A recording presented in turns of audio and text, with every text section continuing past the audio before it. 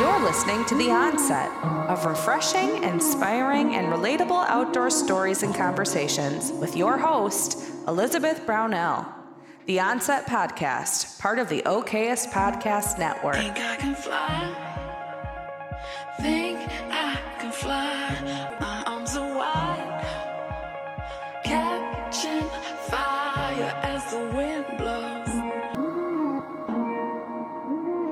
All right, guys, my guest today is an extremely special person, and I have the pleasure of not only knowing her, but becoming pretty close during such a weird time for both of us when we were both rushing for a sorority at Coastal Carolina University during our sophomore year of college.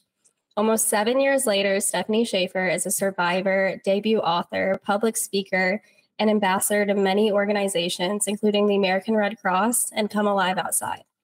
With a Bachelor of Science from Castleton University, where she graduated from with high honors and a degree in health promotion, Stef has prioritized working with and amplifying the efforts of organizations that aim to improve the physical and mental health of communities.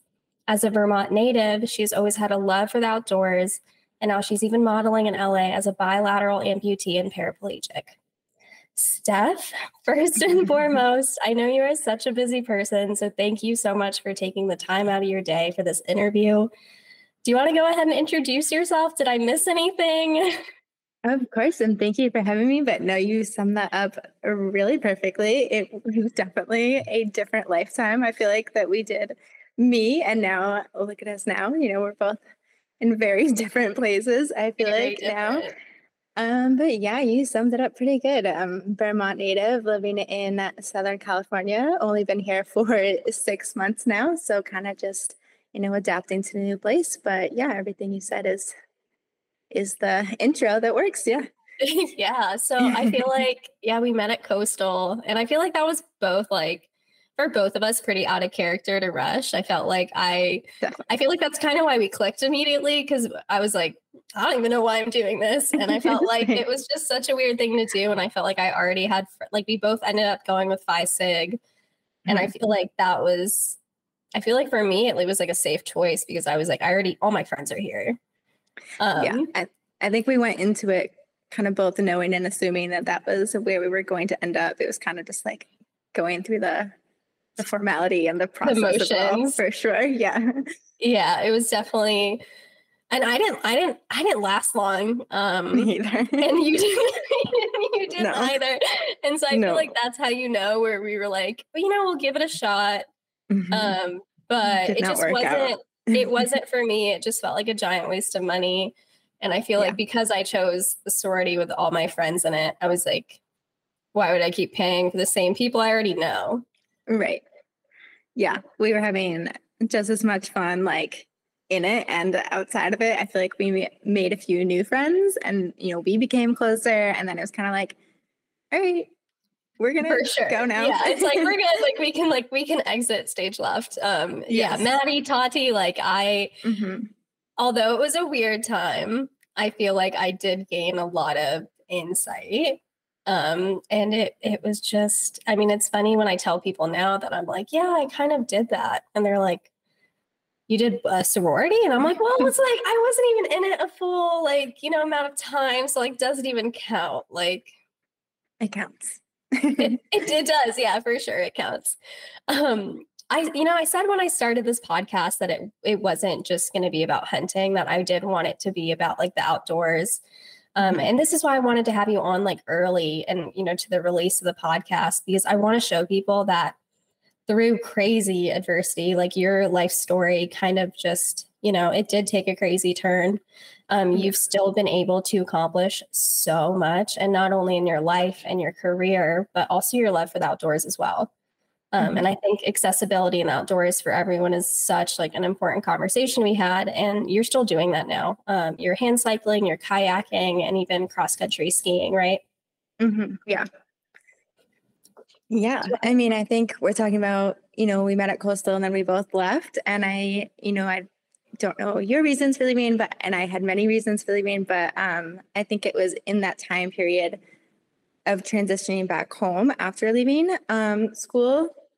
That's when I think the outdoors started to become a big part of my life again, which I'm so thankful looking back now, because I think if I hadn't had that period, then, everything that followed afterwards, maybe I wouldn't have gotten through it as well as I have. I think that period of moving back home to Vermont and really just taking time to like find myself again and, calm down, spend time outside. I was hiking every day, walking miles every day, spending time by myself outside, spending time with family outside. I think that was like so healing for me and made me like reminded of who I was and like that I could be strong and I could, not have all the, anxieties and things I was dealing with before that time.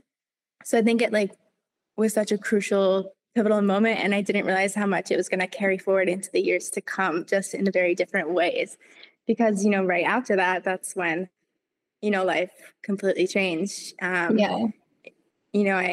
the story, I went on a family vacation to the Bahamas and got onto a tour boat and expecting a full day outing. And 3 minutes into it, the boat, explodes directly beneath my seat. So it's like, then it had to heal me in the years to come in very, very different ways. Yeah, for sure. And we can get into that some more. I like that you said that though. It's like you didn't realize how important it was going to be for your mental health, like the pre-accident and then post-accident. And I feel like for me too, it's kind of why, like, I don't know. I feel like I was able to process a lot of things that had happened to me, like while getting into the outdoors, right? Because I feel like it was just so much reflection time. And I feel like that's why I stress to people. It's like, it can do so much more than you even realize. Yes. When you guys went on vacation, had you graduated yet? I was one semester away. So I had taken some time off. I took one semester off and then went back to school. And I was just a few classes away from graduation. It was, just the internship. So I was supposed to be gone for 1 week and coming back to finish my degree. I did end up finishing, but of course it was broken up into online classes. Yeah. I think it was in the first chapter. You mentioned, and I mean, we'll get into it later too, but you ended up literally writing a book about your whole, about everything. I did. Yeah. Yeah. Congratulations. I think that's a big deal. And I think when I was reading it, because I couldn't remember even what you were studying at Coastal, but I was like, I don't remember her being a writer. I was like, and this is coming off in such a way that like, yeah, it's for anyone who doesn't know you, it's an intriguing story, but I think it was so well written. And it was so easy to read. Thank you. And I'm not going to lie to you, when I bought the book immediately once you announced it, and then I think it sat like on my bookshelf for months because I couldn't open it yet. I was like, I know that like like how I'm going to feel. Yeah. And so I just wasn't ready. And then one day I was like, you know what? I was like, it's kind of time. Like, let's just turn page one. But it was something you mentioned that kind of just gave me the chills. When you said your family was trying to decide where to go, and you guys had considered Mexico, you guys had considered Peru, and your sister found the, swimming with the pigs in the Bahamas. And you said you had a feeling. Can you touch on that a little bit? Yeah, I mean, it's the strangest thing looking back because I feel like I'm one of the most agreeable people you'll ever meet. Like, I do not like to make decisions. Flow, for sure. Yes. You go with the flow and not in a bad way, but definitely you're just easy to get along with because like I think you're just cool with what other people want to do, and like that's not a bad trait to have. Yeah, like I love making sure the group is happy, my friends are happy, everybody else, like if everybody else is happy, I'm happy. So for that to be kind of the first time ever in my life where I was like, I am not going to this place. Like, I do not want to go here. It did not feel right. And I kept, we kept talking about it. Like, Steph doesn't really want to go. And then like, it was decided that we were going to go, but I was like, am I going to go? And then, it really sticks in my head because I'm like, what was that? Like, how did I have this weird feeling And then I also think it was just that, like I said, like I just gone through this period of moving home and feeling like myself again. And it's also just that like life was so good at that time that it was like, why do I want to go on vacation? Like I don't need to leave. But then of course it did still go. So yeah, it's definitely a thought. And I feel like I feel like the power of intuition is like such a powerful thing. Yeah.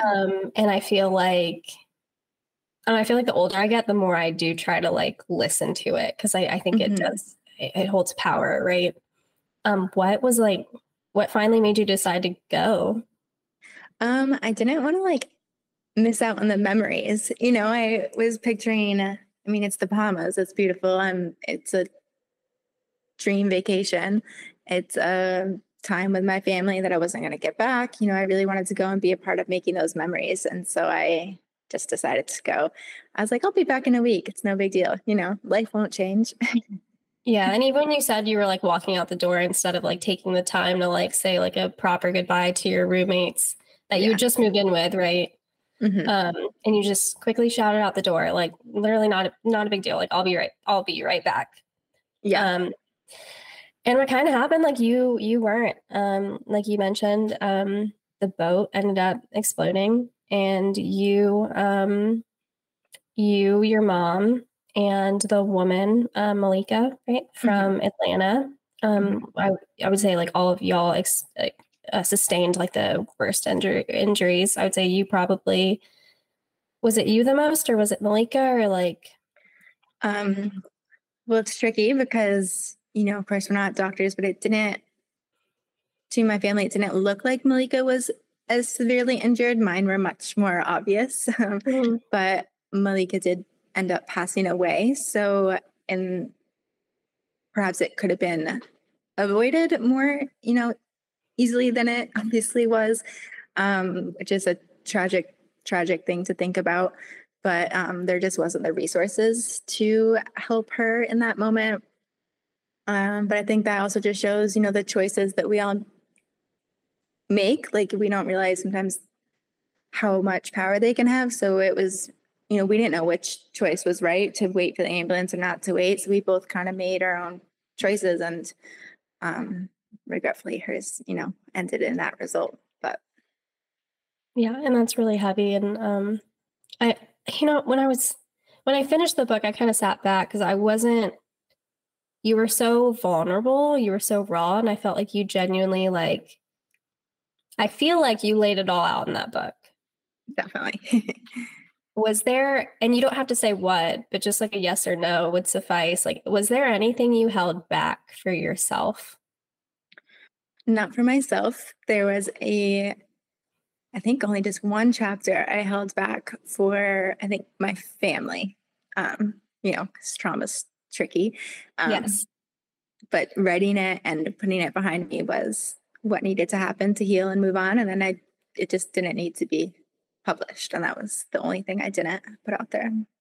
Was it still therapeutic? Well, I'm assuming like the whole process was therapeutic to write about after. And I don't think people, for anyone listening, this wasn't just like an accident. It wasn't just the accident. Like it was a long time period after where like, that's when you were fighting. Yeah. I would say, the life-saving part was the easiest part for me. I was in shock at the beginning. I don't remember, of course, that day.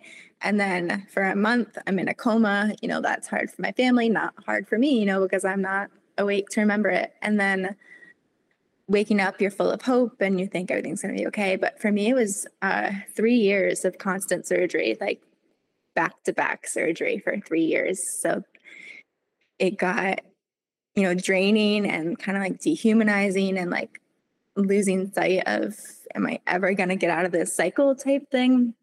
So yeah, it was definitely the years that followed with not just the physical struggles, but the anger and all of that. So it was definitely and also PTSD. Yes. That yeah, I can't imagine. And I just think the pure, the trauma of it. That's not anything. That's really nothing that you can like ever prepare for. And I think, it's kind of crazy, like when you're young, and even I feel like even if you're not young, but I think it's so easy to take your health for granted. Yeah. And I say that in like even the simplest of things. It's like you don't realize how much, you love your ears until you have an ear infection. And it's just like the smallest things like that kind of resonate. And then it's like something like this happens, and it wasn't just you losing both of your legs above the knee, right? It One was is above the knee, yeah. One of them is okay. You had a brain injury, and that comes with a whole other bout of problems. You even had a spinal cord, like you had spinal cord injury. You had or you, like paralysis, right? Yeah. And so I imagine when the initial hope, you're like, okay, like people do all sorts of things without, two legs, but then it wasn't just that. You're like, now it's like, am I going to get on prosthetics? Like that's a whole new bout of like, you thought one thing and it just keeps changing. And you had like 40 surgeries in like a 2-year time span, right? Yeah, it was like, I think a total of like 43, 44 surgeries in 3 years. Yeah, a little less than 3 years. It was like 2.5 years. Yeah, it was tough. And then, like you said, it wasn't just all the diagnoses all at once. Like at first it was just you've lost your legs and that was it. And that wasn't it. Of course, there was all the other things, the broken bones and the failing organs, but those were things that I knew were going to heal with time. And then it was months later where all of a sudden it's, oh, you're going to just break your back, you're paralyzed. And then at the same time it was, oh, you need to start speech therapy because you have a brain injury. And, oh, your kidneys aren't healing. And it was like over and over again. It was like, oh my gosh, I'm never going to heal. So it was definitely adjusting expectations over and over again. Yeah. And I mean, I don't want to segue this, but it's like what you've been able to accomplish after all that.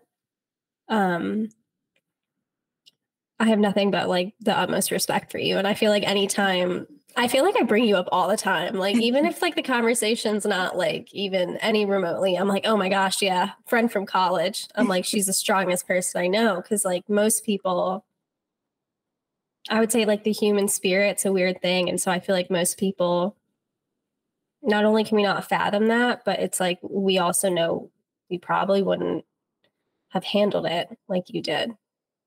Yeah. And like this being, an outdoor, we're focusing on how like the outdoors can heal. Like it was from the beginning. I mean, even still in the hospital, like I'm saying, like I wouldn't be going through dialysis, which is like a 5-hour-long treatment, making me sicker than I literally knew how to survive.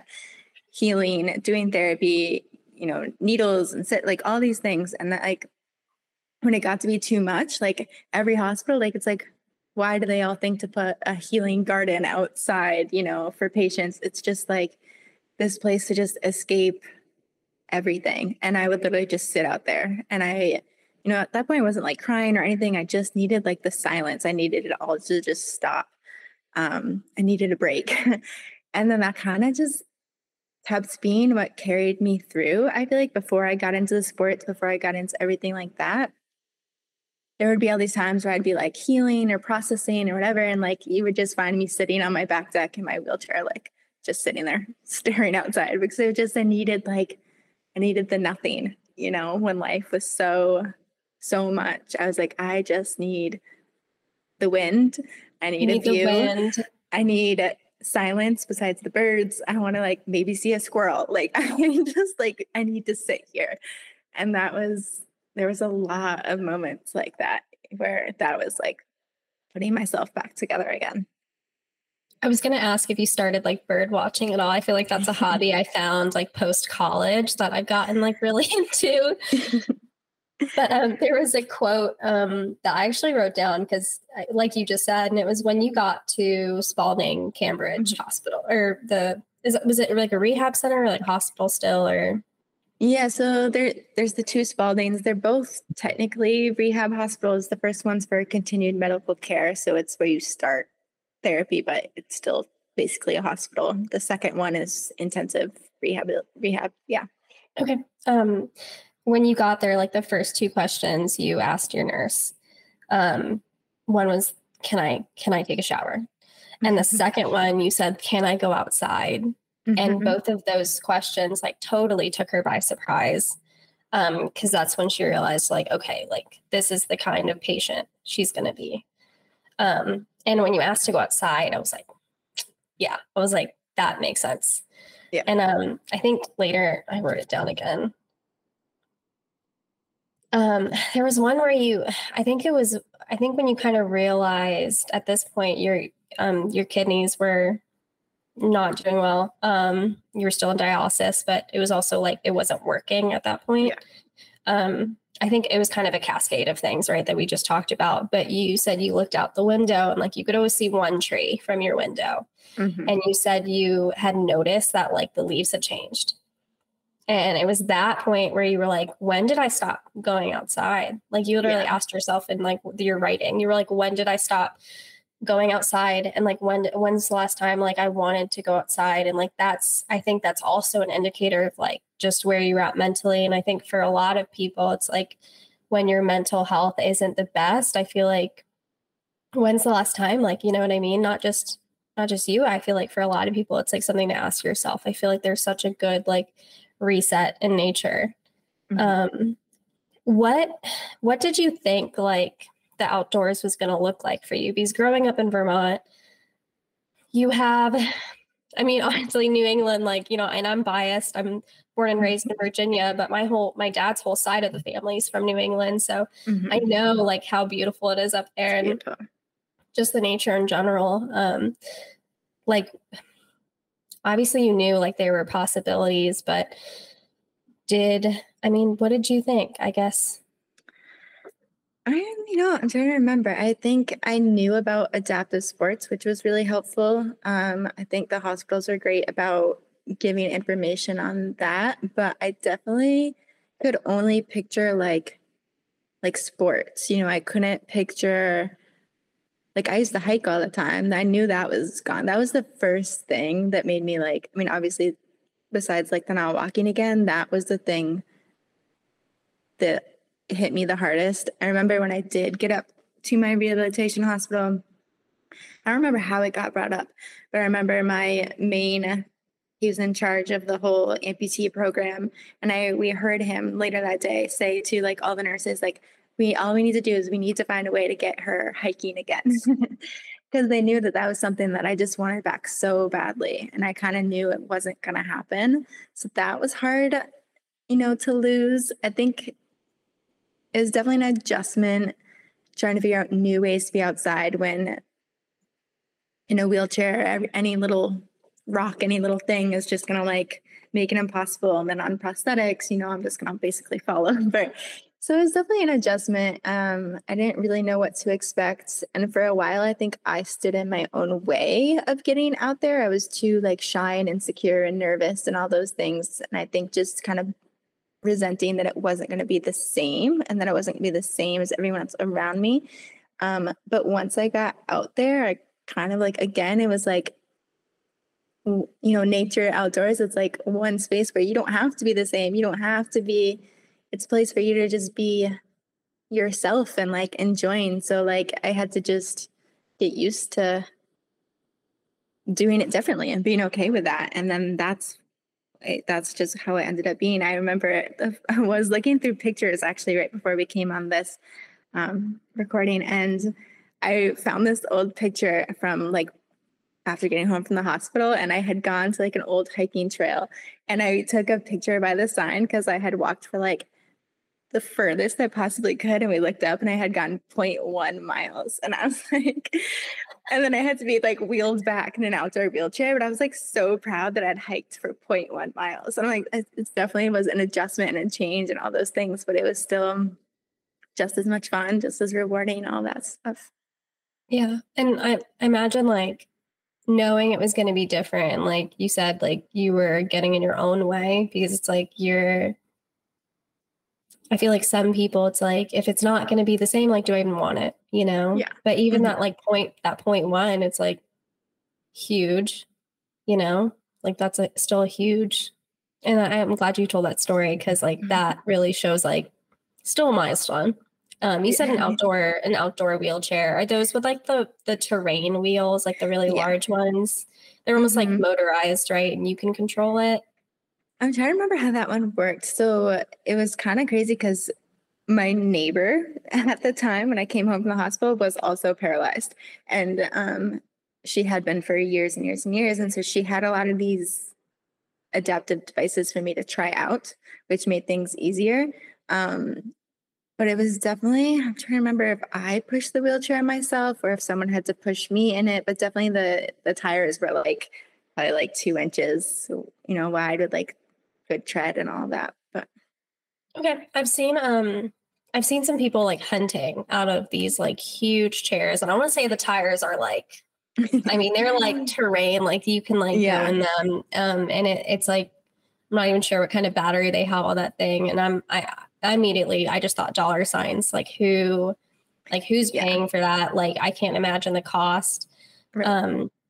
Have you found like a lot of like nonprofits, or have you found a lot of groups that are like willing to not only pay but like facilitate anyone who's like paraplegic or the group that I have used is Kelly Brush Foundation. So I got my bike through them. They give a lot of bikes away, but they also do, everything else. Like, and it's, you send in your measurements, what you're looking for, you apply all those things, but then they go through the vendor, like they make it easy. So you don't have to know how to get in touch or how to order it or whatever, they do that part for you.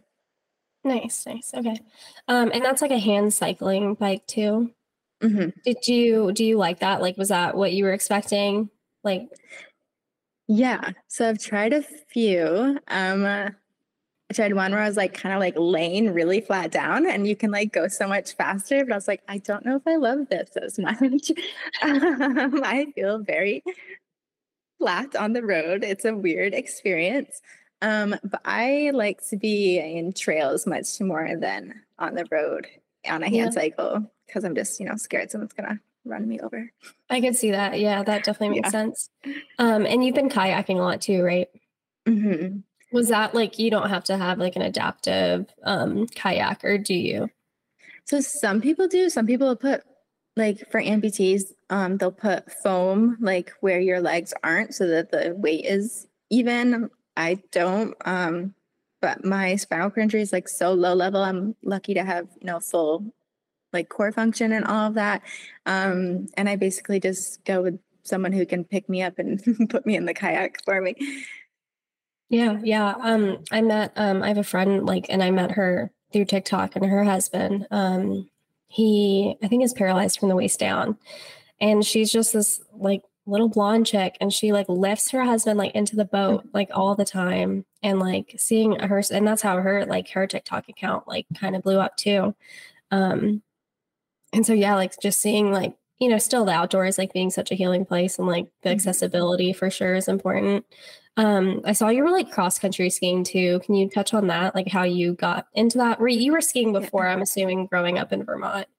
Yeah, but I did downhill skiing, which is like regular skiing. Like which again points to that whole like being in my own way and being insecure thing, which because I live 15 minutes from, the mountain that's where everybody goes. It's always, packed, a good time. They have a big adaptive program there for teaching sit skiing. And I refused to go. Like I was like, I am not doing that. I don't want to run into everyone that I know.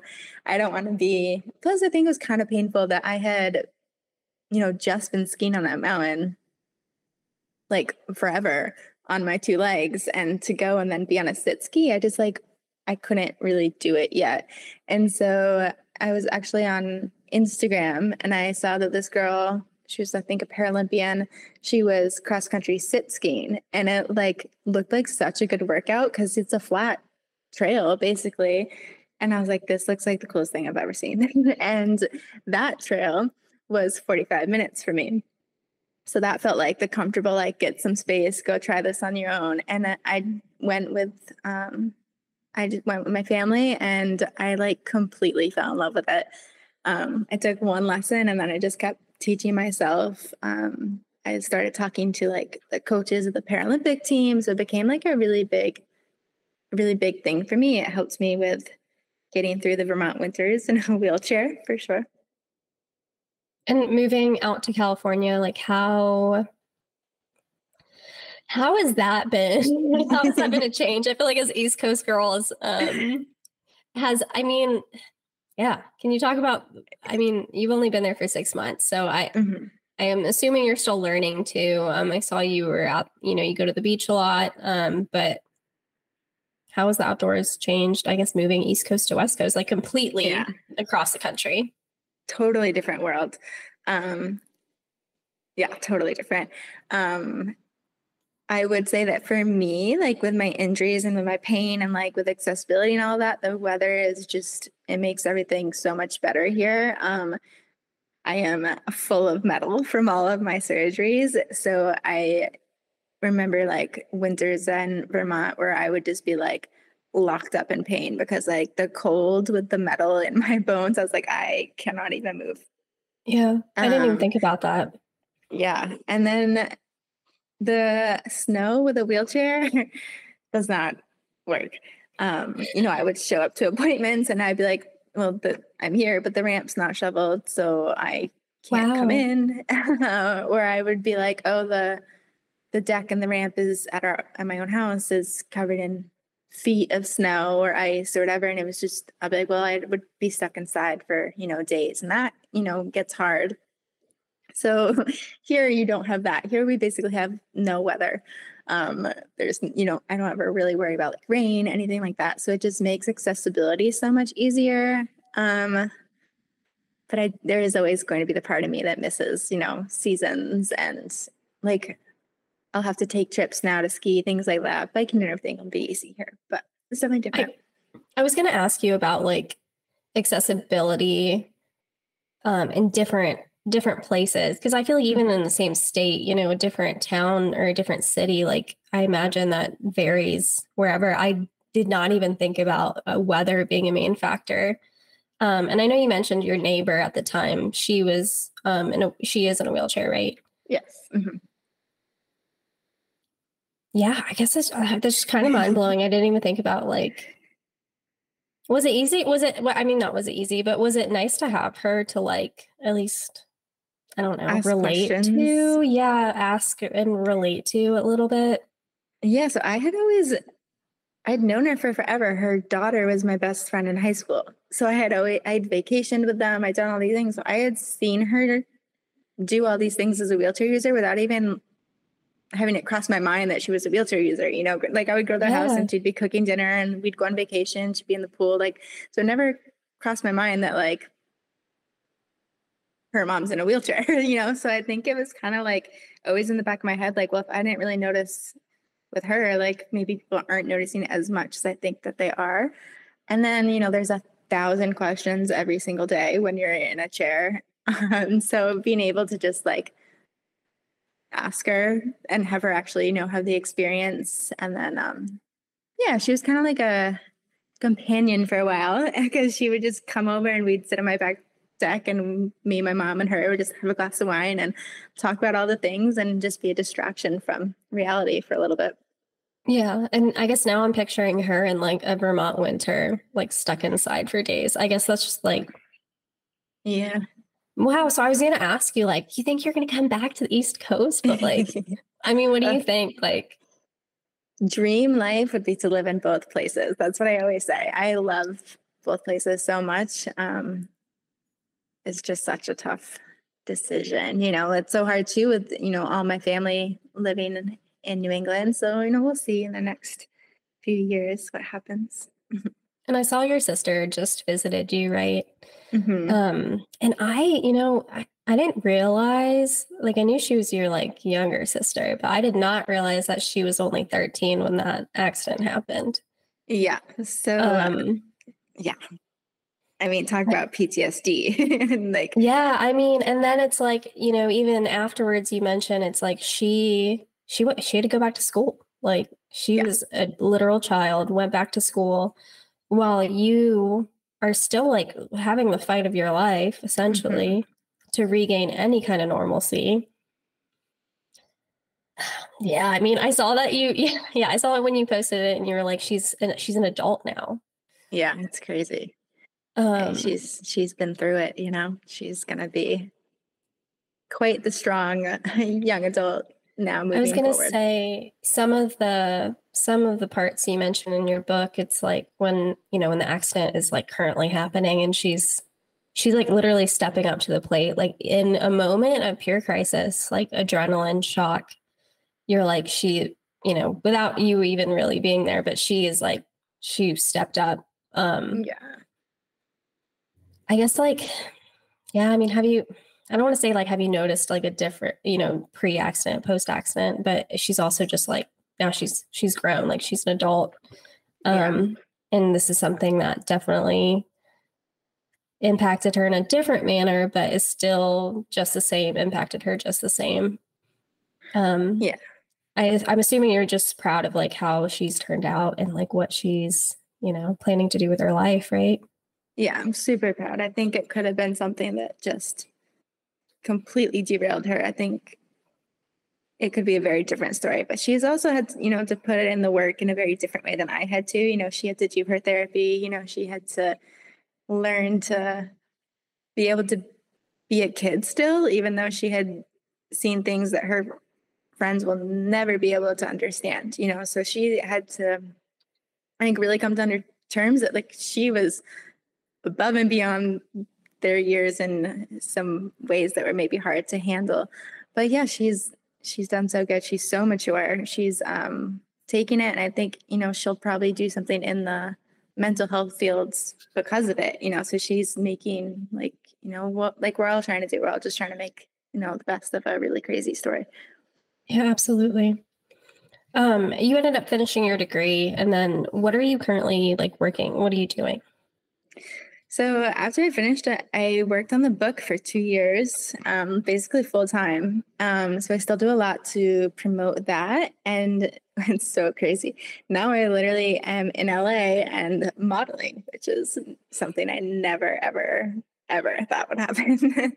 Absolutely. And for anyone listening, not just like modeling, but like literally this woman was at a Skims ad, like commercial. Like, I think when I saw that, I was like, I knew it before, but I feel like your opportunities are endless. You ended up signing with, are you still with the same modeling agency? Mm-hmm. Okay. Yeah. And is that primarily for like disabilities? Like basically it's Yeah, I would say that's the majority of who they represent. Yeah. And that was one of the first, Skims was basically like one of the first ones you signed with, right? Yeah, they were my second job ever. How can you, I was going to say, how can you talk me through what that even, like that kind of opportunity felt like? Yeah, so I was doing my first job, which was in Toronto, Canada. I was doing this really fun, like casual campaign, like of course it was, work and all that, but it was just like laid back and fun. It was for the company Inkbox, and it was such a good time. And I finished the first shoot, and so the way it works with, modeling is, there's this like whole process. They'll tell you like you're being considered and maybe you have to do like an audition or whatever. I didn't for Skims. So I knew I was being considered. And then I was told that I was an option. I didn't hear anything for weeks and weeks and weeks and weeks. And I was like, well, I didn't get it. And so I finished up this shoot in Toronto, and I was with my mom. I was like, let's go out to dinner and celebrate, like first job ever. And so we're literally at the restaurant in Canada, and I open up my phone and check my email. It's like, you're confirmed for Skims. You leave in 3 days. And I was like, oh my gosh. Okay. Yeah, it was crazy. I was covered in these like fake tattoos from Inkbox. They're supposed to last like 2 to 3 weeks or something. I literally exfoliated my skin like 7 times a day. Like it was like painful, but I was like, I gotta get them off. Yeah, it was crazy. So I literally went from that shoot. We booked my flights to LA while I was still there. And then they flew me and my mom out, because at the time I still needed, a like caregiver type thing. So they flew us out, and it was the most surreal experience ever, but it was so, so fun. I mean, and they did such a good job with it. Do you know what I mean? Like, I feel like it turned out so good. And Skims is co-owned by Kim Kardashian. For those of you who don't know, it's a huge company. I'm going to be in a wedding in like December, and I'm like, oh, I think this is the time for me to buy some Skims, to be honest. You won't regret it. Yeah, and that's what I've heard. I've heard great things. For sure. Do you think since moving out to LA, like you think it's easier to get jobs because now it's like that's a main, I want to say it's a main industry out there. Yeah. So like in Vermont, I was like, wasn't close to anything because they had me listed as a New York City local, but I wasn't in New York City. So sometimes I would be in that process where like, oh, you're being considered, you're an option. But then they would see that they had to pay for, train or like accommodations for me to stay there. And it's just so much easier to use someone that's right in New York City. So moving to LA has definitely made it much busier. I imagine when all of this happened and like the recovery and just going through everything, I imagine did you ever think like you would be modeling? No, oh my God. Like, it makes me sad though. Cause like, I think about like how like I would look like at myself in the hospital and be like, I am, like hideous. I am covered in scars. I was not only the surgeries and all of that, but I was in an explosion, like I have all these scrapes and scars and everything from literal shrapnel hitting the backs of my legs. Like I was covered in scars. I was doing everything possible in the hospital to get rid of my scars. And my nurses were looking at me like, girl, that's not going to work. I'm like, you're like, Moderna, I'm a sponsor. I was like ordering tape on Amazon. I was like doing everything. I was doing the most for sure. But now like I love my scars. They're some of my favorite things about myself. Like I think they are like, I remember I was on set with Skims like the second or third time and getting, makeup done. And the makeup artist was like, oh, I love your scars. They're like such a piece of art. And I was like, thank you.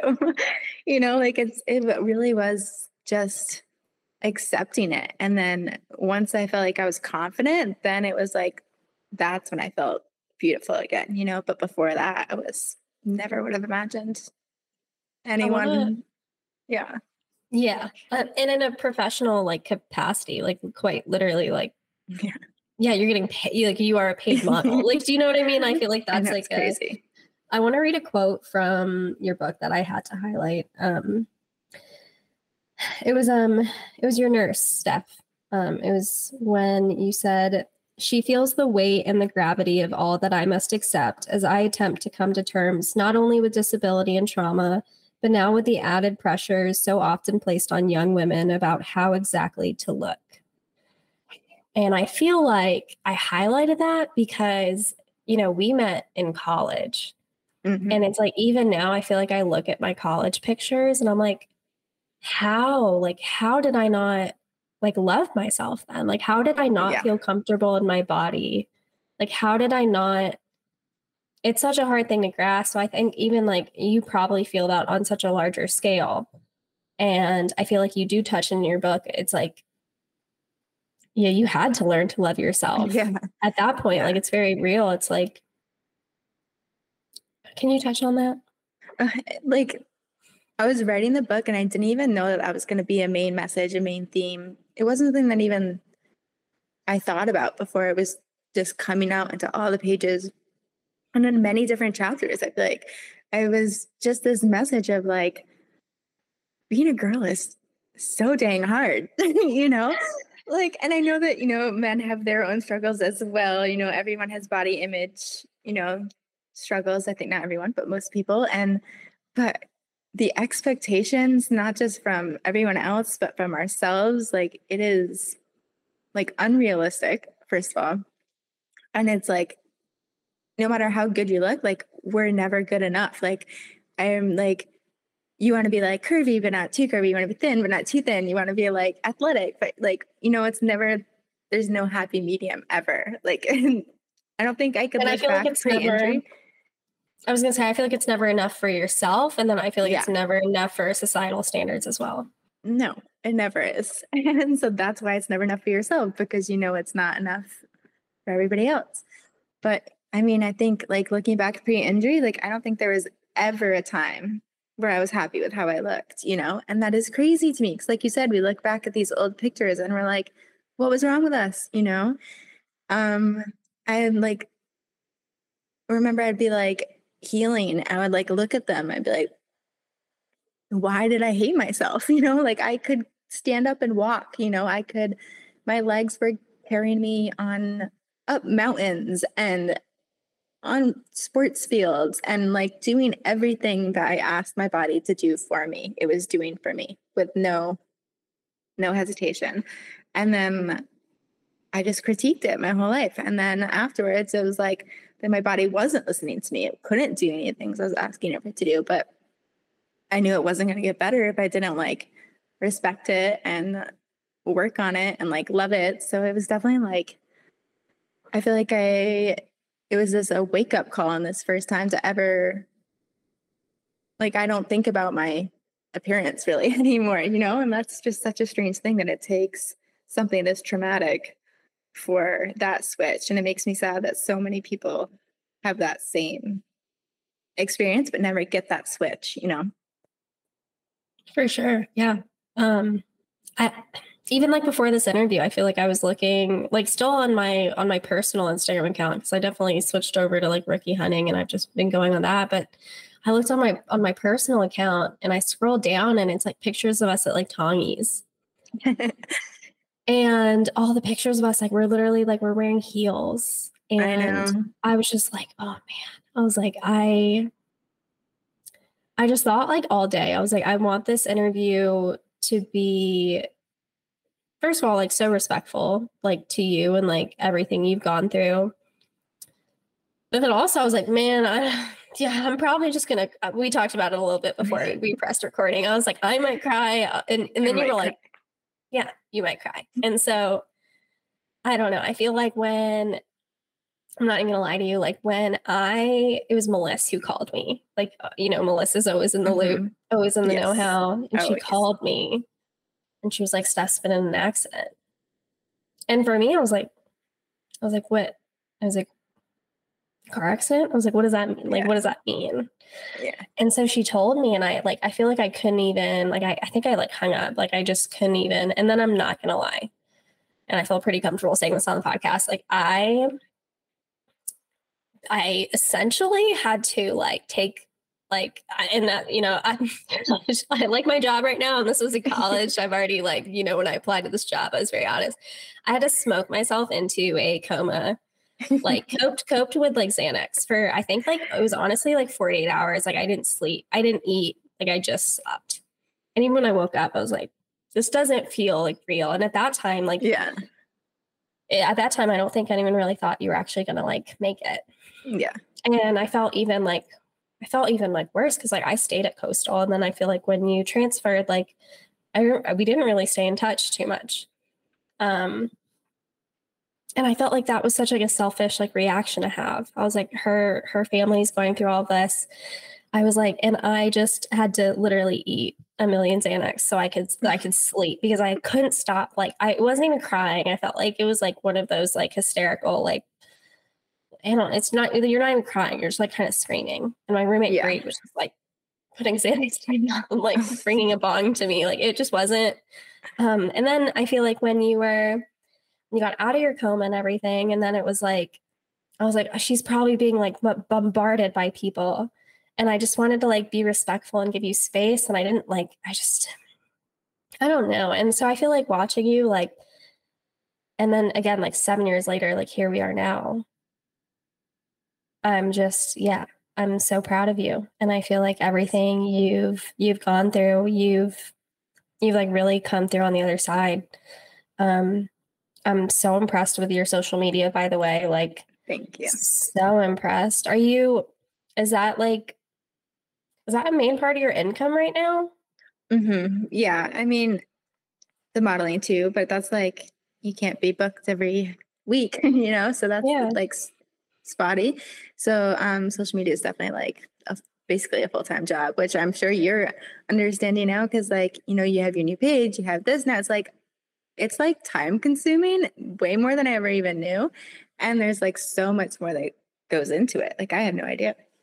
For sure. And I feel like I'm on such like a small scale and like I'm overwhelmed. And so I feel like even in college, I feel like I used to like not make fun of like influencers, but I was like, man, I was like, they don't have a real job. And then I started doing this like with a full-time job. And I was like, this is like people doing this, like, and like monetizing it.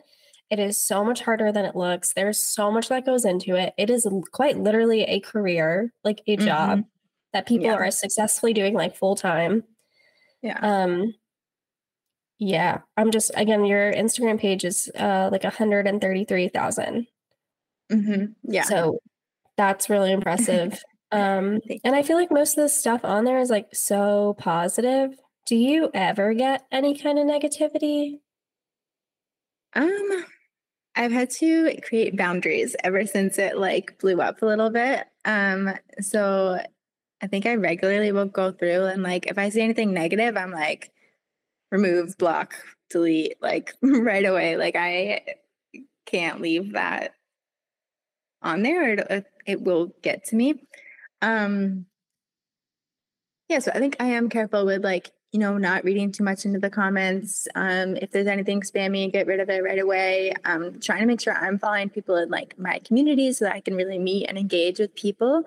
But I do like, I was actually thinking about this today. I was like, I feel like at the beginning I shared a lot like more personally of like, you know, my bad days or whatever. And I feel like I mean, granted my life is, I'm like so happy now and all this, but like, I do think I still kind of, you know, I give credit that I keep it real and like my photos aren't like edited, things like that. But I do think it is hard to not make it like a highlight reel and not, you know, share, you know, you do want to share the really authentic stuff too. So it's definitely a balance between having boundaries and also being really, really engaging. Where do you see all of this going? I'm assuming like you modeling career, like that's going to keep going. Social media, like that's such a good stream of income. And I think your story is like, people want to hear it. And that's why I wanted to have you on here. I think it's like, you're one of the coolest people I know. You were one of the coolest people I knew before this, but the fact that like all of this happened, like I'm just so proud of you, really. And it means so much that you would take the time to come on here and talk to me about everything. But this is so cool that you're doing, like, I've been like, you're saying about my page. I'm like, I've been following your page and like obsessing over like how happy you look at like with your new page. And like, I feel like you've made big changes in your life too. And I just feel like totally different people than we were when we first met, like both of us. I kind of did want to talk about that because I feel like, and even now, like I'm on this podcast with like literally not a lick of makeup, and like me in college, that was not me. Like that was literally not me. We were definitely two different people. And I just feel like the older we get too, it's like, yeah, I think I'm just so much more comfortable with myself. I think I'm just so much more like happy. I think you're right. I think it's just a different person for sure. But I feel like who we used to be also offers so much perspective. Yeah, because if you had, you know, asked me back then if I thought you'd be having a page like you have now and a podcast like this, like with these focuses, I would have been like, absolutely not. I would have been like, no way. No way. I don't know what I would have been doing, but this was not it. Yeah. But you seem so happy. And you know, what if you had never found this whole side of yourself and like this whole other, you know, world and life? Like that's just, it's so cool to me that like changes can really lead to so much good, you know? For sure. I meant to ask you. So I was looking into Vermont hunting regulations. I don't know if you know this, but a Vermont, and are you still a Vermont resident? Yes, because I didn't know what I wanted to do when I got here. So I am. Okay. So a Vermont resident, it says with paraplegia or a permanent severe physical mobility disability may receive a free permanent fishing or combination license. So that means that Vermont actually can give you like a free lifetime fishing and hunting license. So I just feel like we have to like manifest this right now. We don't have to pull the trigger. We don't have to like actually kill anything. But if while you're in Vermont at some point, if I made the trip up there and I got like a hunting guide, like literally to take us out, would you be down? I used to go with my dad all the time growing up, which is so funny. No way. I was going to ask you. I feel like Vermont, like, I don't know. I feel like, everybody. Oh my gosh, wait. A big thing. Yeah. Okay. So we're doing it. Yeah. Literally, we my dad's land. Seriously. So what did you grow up? Hell yeah. What did you grow up hunting? Well, I never did, but I always just go with my dad and like sit there. And my brother too. I'm going to say this all wrong because I'm not a part of the hunting world. That's fine. No, that's why it's like Ricky Hunting. That's why it's the Onset podcast. I feel like you can talk about it and like not be embarrassed to like mess up anything. Let's hear it. Definitely deer.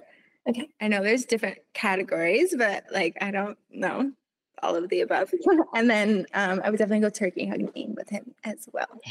That's awesome. All right. So yeah, this is happening. I've been putting in for like my main tags every year, hoping to draw one for moose. I'm not sure if Vermont even has moose. I haven't looked into that. I think so. Okay. Yeah. It's like a lot. I know it's a lottery for Maine. So I'm assuming the same with Vermont where it's like you have to draw it. But no, I feel like, you know, podcast number 2 with you, we could just do like an in-person hunt.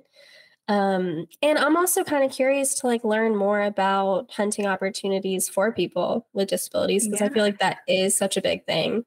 I follow some people who are like permanently in wheelchairs.